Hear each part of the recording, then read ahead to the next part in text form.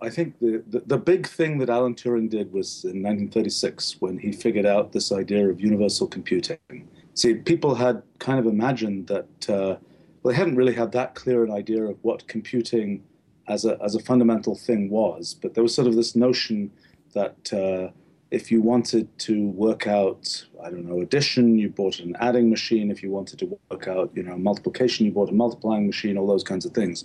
What Alan Turing figured out at first as a kind of theoretical mathematical matter was that you could build a single universal machine that could be programmed to do any kind of computation.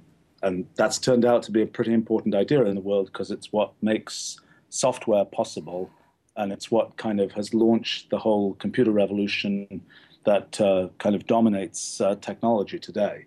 Actually, my feeling is that we're only seeing the beginning of the importance of the idea of universal computation and computation in general, and there's a lot more to come.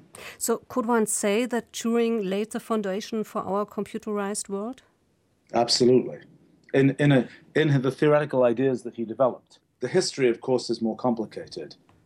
Turing understood with remarkable clarity in 1936 kind of this notion of universal computation, that the actual building of computers as an engineering activity sort of developed in some ways with some almost with confusion about exactly what Turing had figured out and so on.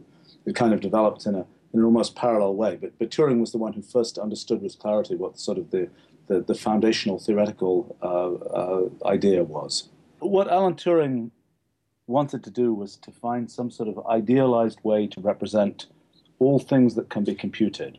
What he had first thought about doing the computing was humans, like bank clerks and so on.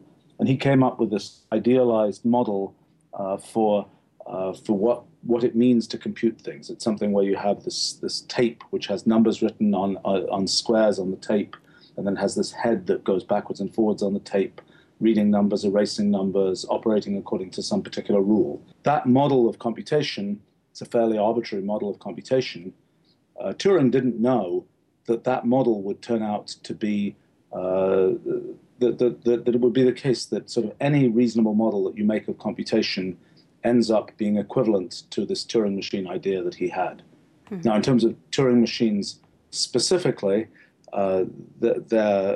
we don't see too many Turing machines in, for example, the natural world. There are a few things in biology that operate a little bit like Turing machines, but mostly Turing machines are sort of a theoretical idea that provides us an example of what it means to do computation. Actually, I've been one of the things that came out of work that I did was trying to understand what this very simplest possible Turing machine that achieves this objective of being universal, being able to compute anything that can be computed, how simple that very simplest Turing machine could be. Because when Alan Turing worked it out, when he sort of figured out that there could be universal Turing machines, his first universal Turing machine was this big complicated thing that took many, many pages to explain. I was curious, what was the very simplest one that would achieve this objective of being universal? And actually, I kind of had this hypothesis about 15 years ago now about a particular Turing machine that has just a very simple thing which you could kind of write down the specification of in just one line that I thought might be universal. And then we put up this prize, actually, for who in the world could prove that this Turing machine either was universal or wasn't universal. And a young chap in England, about 5 years ago now, won this prize. I thought it might be one of these questions that was sort of an unsolved problem in math that was open for 100 years, but it was quite exciting that after just a few months, this chap in England proved that indeed this particular very simple Turing machine was universal. So we kind of now know what the very simplest Turing machine mechanism that allows us to do computation is. And could you describe that? How does it look like, the simplest Turing machine? Well, it's so on this tape that a Turing machine operates on, you could write numbers in the squares of this tape. You could also imagine having colors, black and white, for example, in the squares of the tape. This particular Turing machine has three possible colors in each square, and it has the head of the Turing machine that kind of is the part that sort of actively updates the squares on the tape, um, that head has just two states. So you can kind of you can kind of represent this if you were writing a program to implement this Turing machine. It will be a very short program, a very tiny program, just a few lines of code. Now, why is that interesting?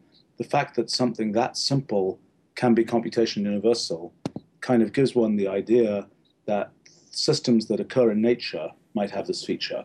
If in order to achieve universal computation, what you have to do is to do this whole big engineering project where you set up some machine with a million transistors in it and all these complicated things that are in actual practical computers, then we couldn't reasonably expect that systems that just occur in nature would have this feature of being computation universal. But now that we know that there are such simple Turing machines in there, I also found lots of examples of very simple other kinds of computational systems that have this feature of computation universality. We now know that this computation universality phenomenon is actually quite ubiquitous, for example, in nature.